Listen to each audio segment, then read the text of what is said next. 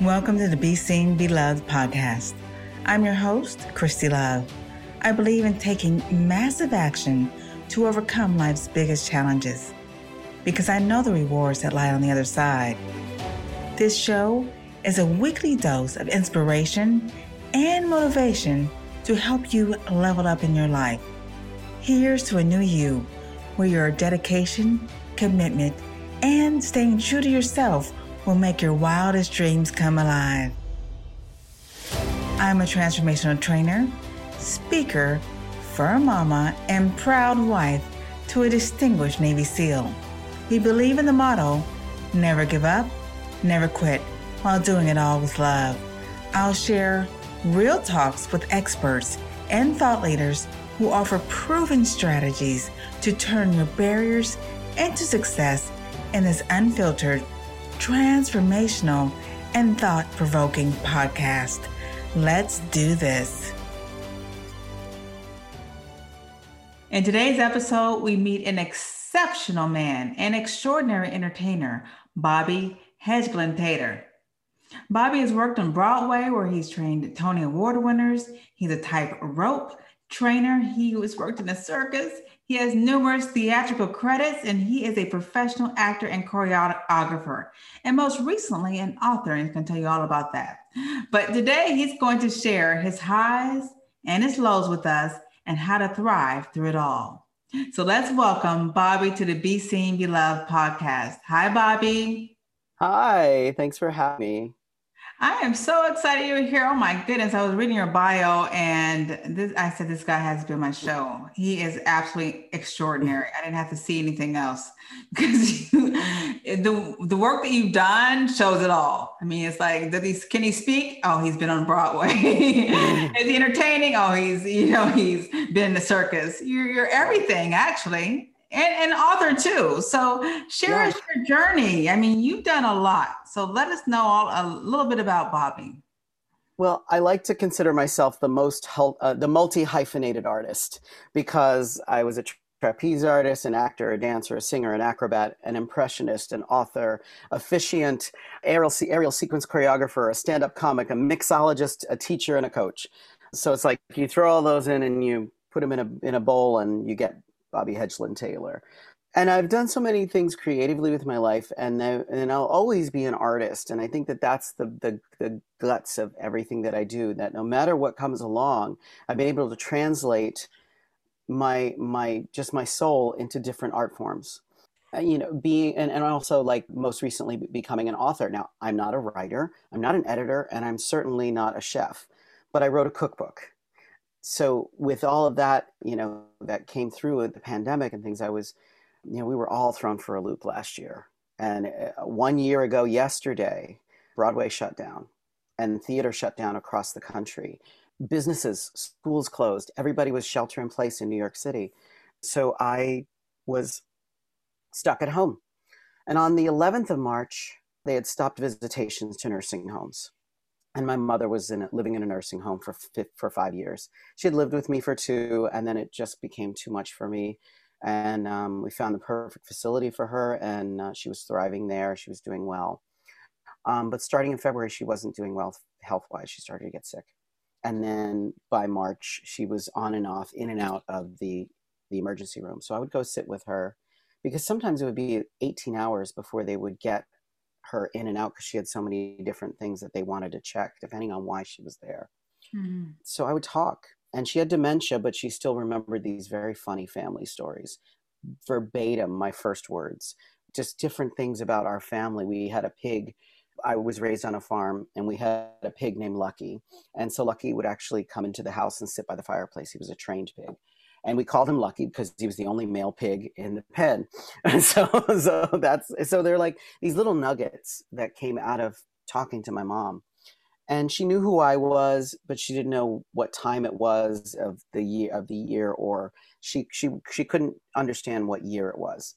And people that were passed, she thought were still with us. So it was tough because I had to go through that. But you never correct somebody who's dealing with dementia or Alzheimer's.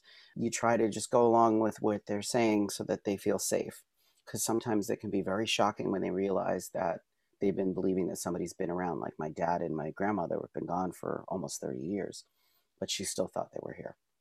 So we talked, and I started writing these stories down. And then, she started talking about food, and I was just mesmerized by chatting with her. And then the lockdown happened, and then the shutdown happened. And then 11 days later, Mom passed.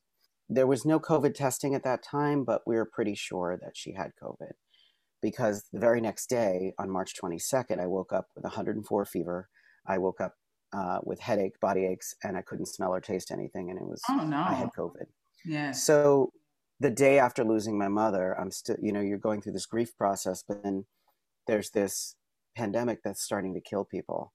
And the sirens going past my house every 20 minutes, because I live in Queens, New York, which is the epicenter of the outbreak. And people don't realize what that was like, living in the epicenter.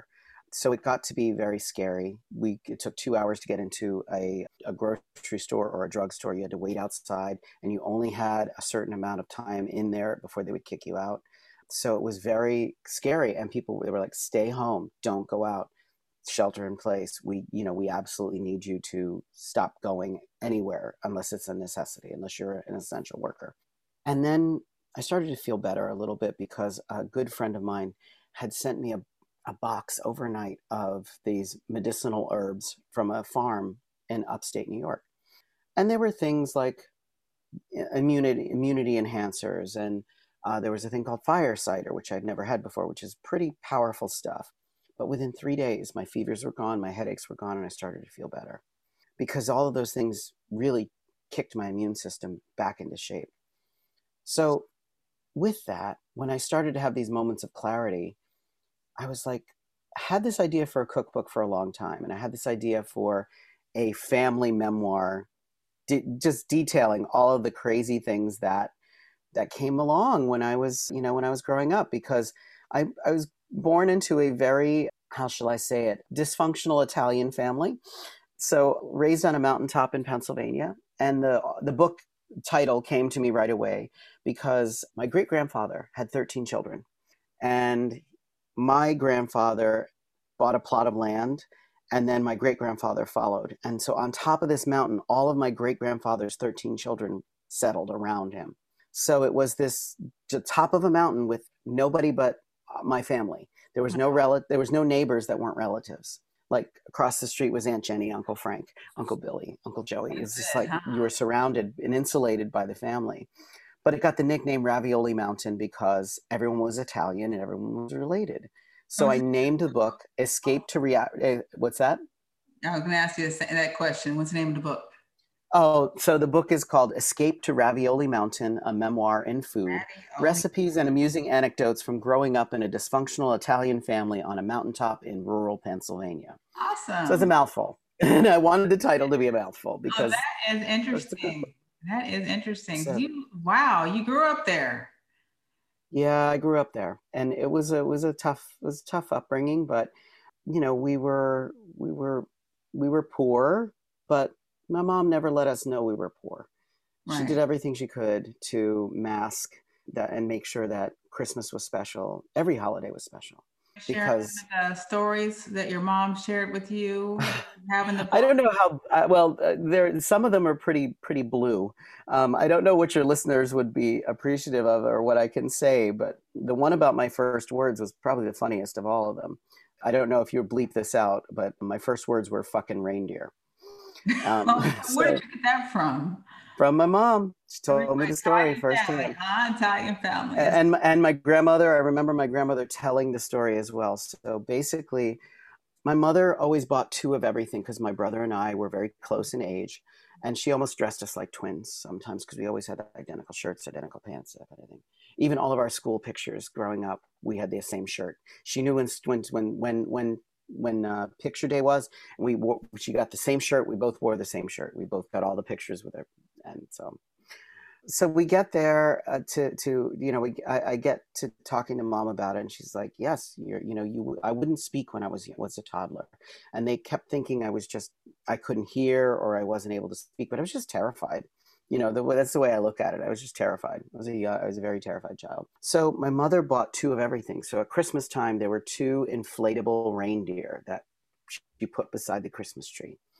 And we were toddlers, so you see a big inflatable reindeer, you're going to think, oh, I can ride it. So we both jumped on one, and of course it popped. And then we started fighting over the other one. So my mother runs into the living room like a ninja, grabs the reindeer, give me that fucking reindeer, throws it in the closet, puts us in our separate chairs in timeout, and then goes back to finishing dinner. So we hear, we're like, it's like a shootout on a John Wayne movie. We're both probably staring at each other, crying and grumbling because our reindeer was taken away from us. So we hear my grandmother's car pull up. And I know, and in my head, I'm sure I was thinking, I want my reindeer. And I know my grandmother will help me get it because my grandmother's superhuman. So I run to the door, and my brother runs to the door. I see my grandmother. I grab her skirt, and I tug her skirt, and I point to the closet. Nana, Nana, fucking reindeer, fucking reindeer. And those words. First words, no. Absolutely. And it's funny because like I had to go through these stories, and people are like, "Yep, I remember that. I remember that. I remember." I was like, "Okay, I didn't make it up. Mom's dementia didn't make it up. This is actually a family legend and a family story." The other one that's not quite as blue, but we were at a family outing at my Aunt Betty's house. I went missing as a toddler, completely disappeared. So they were terrified. They were searching everywhere. They were looking in the woods. They were driving up and down the road, and this was a time when, you have a group of people together and you turn your back and toddler's gone.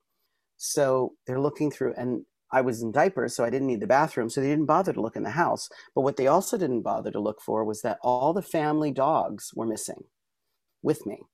So my Aunt Betty comes running into the house, goes upstairs, checks all the rooms, comes downstairs, sees the dogs under the table. And there's little toddler Bobby with 12 dogs and a pound of butter. And we're eating the butter together under the table. Oh, no. So these are the, and I'm like, I still do that. No, but no, I'm teasing. I do love butter, but that's another story. But like those are the little nuggets of memories that that got me through it. And wow. When I know that language is hard for some people, but hearing my mother tell me that story, mm-hmm. it was so soothing and healing. We laughed, and that took the angst out of the room, even though we're sitting in the ER at the beginning of a pandemic. And she told me that story. And it was just this release, because you have to laugh through everything. No matter how hard things are, you have to find a way to laugh. And I laughed through all these stories, and I started writing, and I would write every single day. And I'm, like I said, not a writer, not an editor, not a chef, but I know how to cook. I know how to write, and yeah, I'll pay an editor. But I really took the time to revisit those stories, because it brought her back to me. It brought that essence of my mom back to me. And it took away this fear that was surrounding me. Every time an ambulance would pass by, I would think, is it my turn? And I was turned away from the ER. I was turned away from urgent care because I could breathe, because I wasn't critical. Even though as sick as I wasn't as sick as some of the people that were dying in the hallways in New York City. And the world has been through a lot. The hardest part too. Last year. Yeah. Walking through to get to the emergency room, at that time they had just started building the makeshift morgues on the sidewalk because there was no room in the morgue in the hospital. And walking up, seeing the next body be wheeled out, it was traumatizing, because we didn't know at that time what was going on.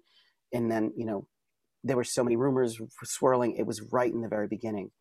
But I got better, and I brought my mom back to life with those funny stories. Yeah. And they're all in the book. They all lead into each chapter. There's little nuggets about my aunts, about my dad, my grandmother. My grandmother was a very funny lady as well. 4'11", and her hair was 5'7", because she braided it and piled it up on her head. Typical Italian, very Sicilian woman, and my book, the way I like to describe it is Moonstruck meets A Christmas Story. So you get the Italian family and the absurdity and the farcical stories of A Christmas Story. And then the recipes are all family recipes, but then I put a spin on it. Every recipe has a vegetarian and vegan option for different diets, and also a gluten-free suggestion. So even if you don't eat meat or you can't find, certain types of meat that you put into different bolognese, you can totally make any of these vegetarian and or vegan. So I like to throw that in there that, I grew up on a farm in Pennsylvania and this is how we lived. But it also was the way that we survived the winters because whatever the garden gave us was in the freezer or was canned, and whatever the farm gave us in livestock was in the freezer, and or if there was if anybody was lucky enough to go deer hunting, then there was deer. If it was bear season, sometimes there was a bear. But because we lived in this little insular group on top of a mountain, I'd be at my grandmother's house, and then the phone would ring, and it'd be my Uncle Frank, and he'd say, "Hey, Franny, do you want the hind quarter or you want the shoulder? I just shot a 6-point buck." And then within a couple of hours or the next day, butcher paper would show up filled with whatever he was sharing that deer with the family. I've grown a little bit more away from eating meat. I still do, but not as much. But back then, that's how I was raised. That was just life at that point. You have all of those in your story. I want to ask you a question. Sure. How does someone, like, I want to go back to your childhood, go from a terrified child to walking on a tightrope, or becoming a tightrope trainer? How does that happen? It was very funny, and it was theater based too, because in the 80s, I came to New York. I went to acting school. I went to the American Musical and Dramatic Academy. I had full scholarship. I had done 4 years of college at the East Stroudsburg University, and I wanted to live in New York, so I moved here. I started doing theater. I started doing summer stock. I was going out doing different shows, tap dancing. We did everything we could to make money then. I was actually ballroom dancing at Mama Leone's restaurant, and we would go into the basement. They would have an orchestra playing, and we'd get people up to dance with us, and we'd make, I think, $50 a night, me and my ballroom partner. That's how we paid our rent. We did gigs and we did summer stock. But a gentleman, I was bartending and coat checking at a bar in the West Village, and a gentleman showed up and we started chatting. And it turns out he was a former Broadway dancer, worked on Broadway with Ethel Merman, with Angela Lansbury, and Mary Martin. I mean, all the old time Broadway. So he was fascinating to talk to. He's still alive. I'm not talking about him but he was an ice skating coach as well. So he said, "I have this show, and I think you'd be perfect for it. I love, because we had a piano bar there too, so I would sing every now and then." And he was like, "You got the perfect voice for this character," and it was called The Circus Adventures of Toby Tyler, or 10 Weeks with the Circus. It was it was a Disney film in the 1960s. So it was being musicalized, and I was young, skinny, had the perfect voice for it. So I sang on the recording, and then they sent me to a trapeze coach. There was one trapeze coach in New York City, and it was this private space on the Upper West Side. Only one. All of New York. All of New York. This is 1980s, so there wasn't a lot of trapeze. Now there's like 500. But I started working with this Russian coach, and she was very strict and very, very powerful, but very motherly and sweet on the other side of that. So she trained me to do solo trapeze and walking a tightrope. And so I just fell in love with it. And then within 6 months, I started getting work. The nightclubs would hire you to do circus acts. So there were very much flashback to the Studio 54 times where they would have, somebody hanging in a moon over the dance floor, and just posing in a pretty costume, or an actual circus apparatus comes down and somebody does a trapeze act. So that's what I started doing, and I started making a lot of money doing nightclubs. There were only 6 aerialists in New York City at that time, myself and 5 women. So the women were more sought after than I was, but I would alternate with them on different nights at different clubs. There was one Club ABC, Club Shine, Palladium, Webster Hall, and we could make our rent in one weekend working at these clubs. Much more than $50. Much more than $50 a night. Much more than $50 a night, for sure. We would make almost $1,500 in a weekend. Because you could bounce from club to club and make boom, boom, boom. You could make bank every week. Just do your act for 7 minutes over the dance floor, have a different costume, and show up. And the 6 of us did well. And then we started doing teaching gigs and things like that. So, but that's how I got that's how I got into the whole theater avenue. Like theater and circus were just kind of like they. I wasn't making as much money in theater as I was in circus. So I'm sorry, my I phone thought was it would be ringing. totally opposite, actually, but okay. I didn't know that. At that time, theater was still doing. You were still getting paid well, but circus was a way that I stood out too. You could walk into an audition, and they're maybe they're looking for a redhead, and so there was me and maybe 12, 15 other redheads who looked like me, sound like me, dance like me, but I was the only one with trapeze on my resume as my special skill. And then they would stop you and say, "Well, how did you do that? Were you born into it?" And I was like, "No, I was trained for a show, and now I do, blah blah blah blah blah." And I, had always carried some pictures with me so I could show them. But it kept me in the room, and it got me more callbacks and more jobs because I had this other skill. And then I started to expand, and I started to open up my world to just include as much other art as I could. So I started training, and then I went to San Francisco. There was a circus school there, so I trained in San Francisco for a while, and then I You came also back to New trained York. Tony Award And winners too. well, Sure. yeah, that didn't start until about 20 years ago. So I moved back to New York, and I started mixing theater and circus because there were shows that were coming up that you could combine both theater and circus together. So I would take those and I would put them together, and that would also get me a contract in the chorus or in the show, a contract as a trainer, and then they would rent my equipment. So I was perfect for it because I had the equipment. They didn't have to buy it. They just rented my equipment. They trained me. I mean, they hired me to train the cast, and then they put me in the show. And it's perfect to have the person who trained you in the show for safety. So it was a win-win all around. It was a win-win. And then that started to snowball, and I was traveling all over the place, doing different musicals and shows, and then slowly Broadway started to notice me, and I got called in to train someone for a musical called The Frogs, and it was basically about the river Styx and the underworld in Greek mythology, but it was written by Stephen Sondheim. And so I came in to do some training for some aerial stuff, and that sort of started that part of my career. And then, again, doing different theater gigs, teaching people different things. And then I want to say it was 2009 when things really started to ramp up because she performed at the Grammy Awards, and she did this beautiful song called Glitter in the Air. I remember And that. then and everybody lost their mind because she was singing upside down. She was dunked into a vat of water, and she was hanging from this amazing apparatus spinning around, and it was stunning. But it emerged as it finally put it on the map as sort of like a pop culture reference. And then I started to get more and more people messaging me and asking me to do different things. And then finally in 2012, nope, sorry, 2011, I was asked to do a new rock musical, which is still in development.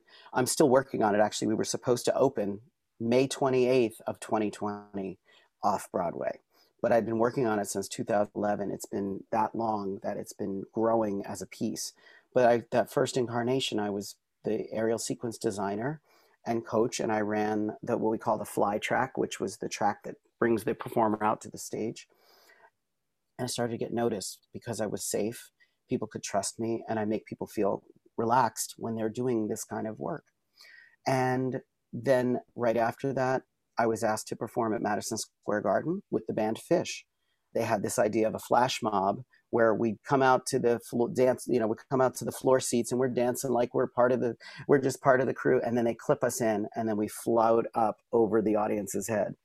And you can see it on YouTube. It's amazing. It was a New Year's Eve gag. The band does this big thing at Madison Square Garden every year, and they surprise the audience with the New Year's Eve gag. So that year it was the flash mob with us floating up and flying and doing choreography. And we did two numbers. We did one where we had these backpacks that had steam coming out of them.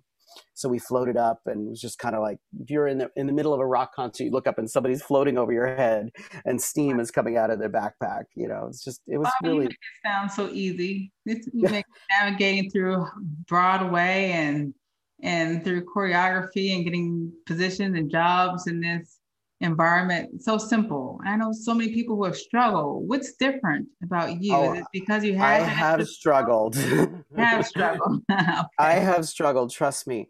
There's a lot that I've had to go through because, when you have your original version of yourself that you think you're going to be, Mhm. you really do have to let go of that and let the world bring the person you're supposed to be to you.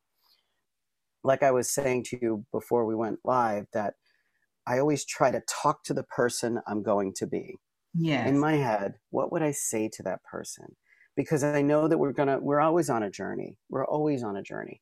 And, you know, I was lucky enough to get asked to do that show, but I also was also putting in the hard work. I would work extra hours so I could train longer with my coach. She was very expensive. So I would work extra hours just so I could train twice a week with her or 3 times a week with her. And then my aerial partner at the time, she and I would rent the only space that we possibly could to put our equipment on, which was another friend, one of the 5 women. She rented a loft in Williamsburg or Greenpoint, and she put trapezes in her living room. And we would go there, we would rent the space, we would train for hours, and then we would go to the local diner and we would order 4 glasses of ice water first, and put them on our hands because our hands were so raw from doing trapeze Mm. that we couldn't open the menu until we had ice in our hands. Wow.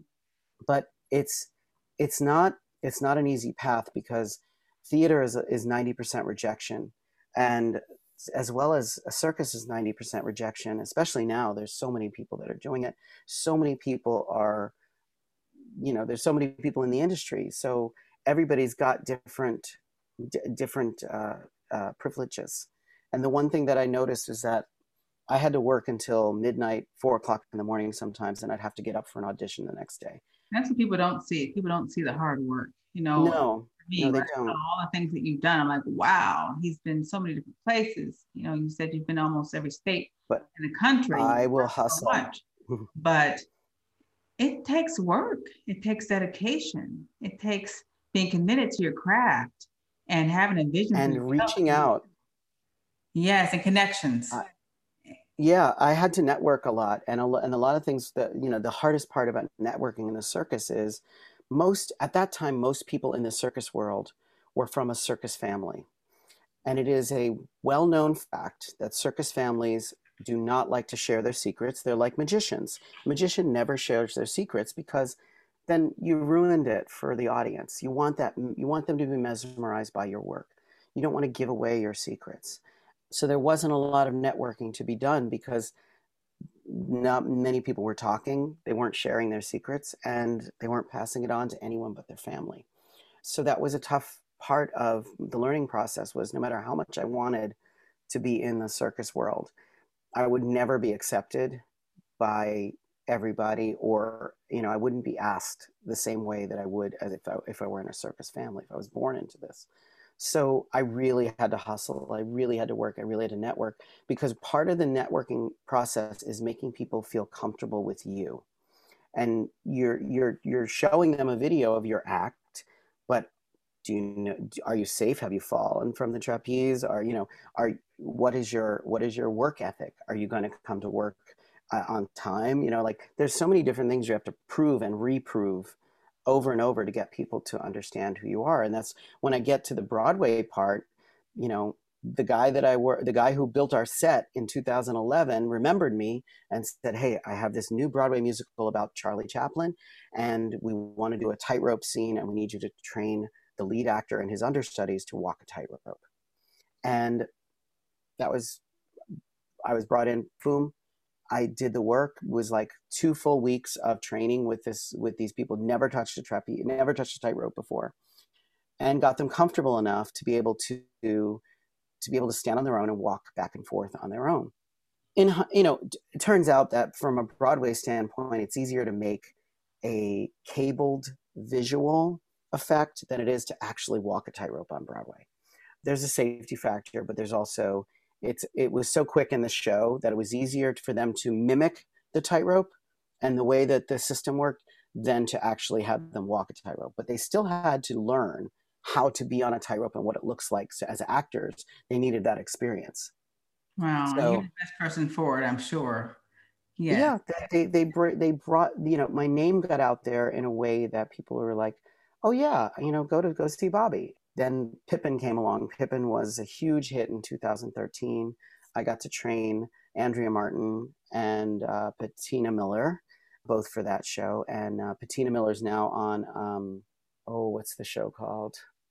I can't think of it off the top of my head, but and then Andrea Martin's this 67-year-old comedian actress who's been around forever. She was famous for so many things, but probably well known as the aunt in My Big Fat Greek Wedding. That's Andrea Martin. But I taught her how to do trapeze for the show. And Yes. So that was incredible. In fact, I learned more from her than she learned from me. She came to me for the physical aspect of the show, and I was teaching her this different skill set. She came with the lyrics to the song that she was doing, and she came with the script, and we sat on the mats for almost an hour before she even touched the aerial apparatus. And she sat on the mats and we looked at the lyrics, and she's like, I want this to be a flashback. I want this, this is a grandmother in the story, but I want her to have a flashback moment to when she was in the circus.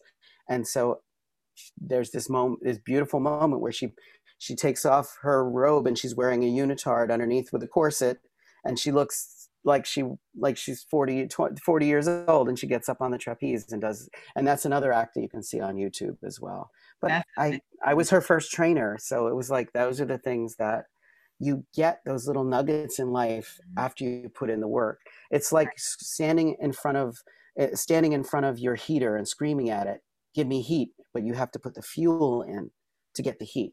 Right. You have to put the wood into the fireplace to get the heat.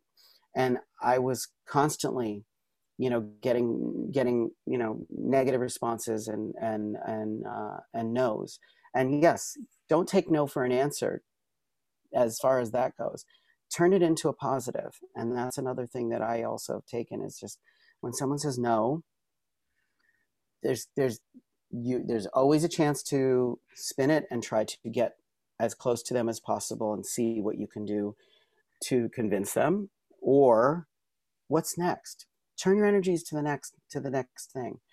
I also did a lot of Googling, and in Googling, I would find out what shows were coming up that had the idea or the possibility of a circus element to them. And even a show like Godspell, like I was telling you before, that's not a show that traditionally has any circus in it, but there's a lot of people that have added circus elements to it. Right. So, so that could be, every musical that's out there, unless they're very specific, dated material, could include things that have different aerial aspects to them. It depends on how creative the director wants to get.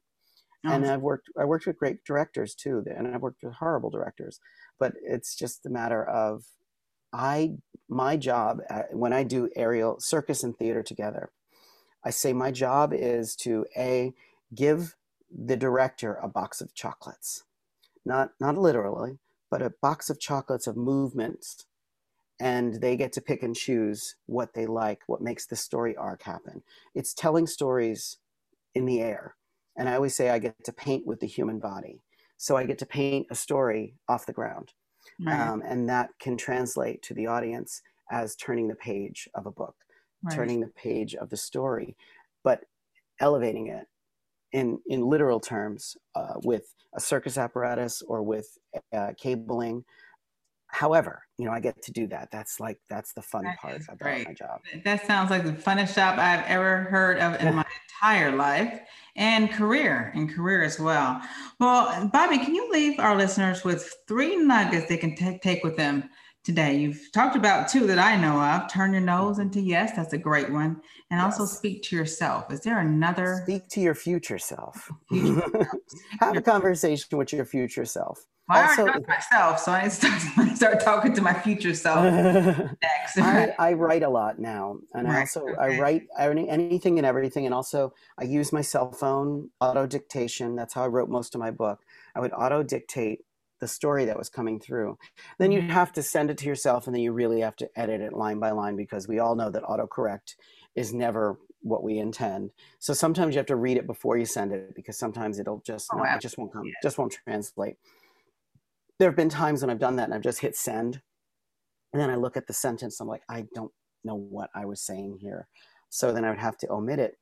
But I think that when you go back and look at it again before you send, just double check to make sure you're speaking clearly and not rattling things off. Also, what's that? I think I learned that the hard way. I wrote quite a bit of my book by vocalizing it on auto dictation, and found that was just a bunch of gibberish. Yeah, it's tough because you know it's newer technology, you know. And that was another thing. Like when I started in the circus world, we didn't have cell phones. I didn't have a cell phone. There was no cell phone. It's much easier nowadays, right? No, yeah. Now you can video yourself. You can you can do all of that. But back in the day, we didn't have that. We didn't have YouTube. We didn't have Instagram. So all of that. But writing anything and everything, taking notes on life is important. And the thing that I do, that's a technique called mind mapping. And what mind mapping is when you have an idea, put it into one word or one or two words, write that with a pen, with an actual pen, write that word in the center of a page. And then everything that comes to your mind, write in a circle around that word or words in the center. And that's how I got the title of my book. That's how I got the title of some chapters. I remember I wrote Antipasto, which was a chapter, Antipasto, as we say in Italian.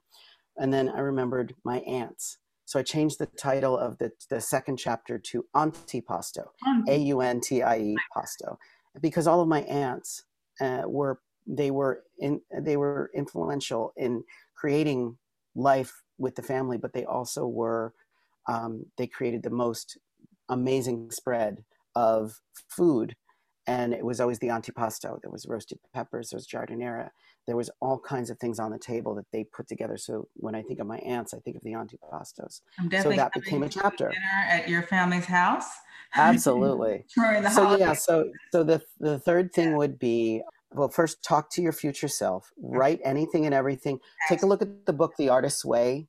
That's a really good book as far as you don't have to be you can be any kind of an artist and you can still help. And then mind mapping has really been a huge help for me. Awesome. So, and when my book is published, check it out. It's called Escape to Ravioli Mountain, a memoir in food. And I'm looking at publishing this summer. When it gets launched, I will certainly. Oh, you will. I can. And I definitely look forward to reading it and preparing some of those yummy, yummy meals, right? Yes, there are a lot of really good recipes. Story to your family. Thank you. Awesome. Thank you so much, Bobby, for being on the Be Seen, Be Loved podcast. Thank you. Thanks for having me. Thanks for listening to this week's episode of the Be Seen, Be Loved podcast. For more inspiring conversations, please share with a friend.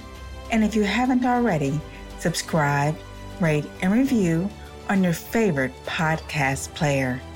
If you have any questions or feedback, you can reach me directly at BeSeenBelovedPodcast.com. Thanks for listening.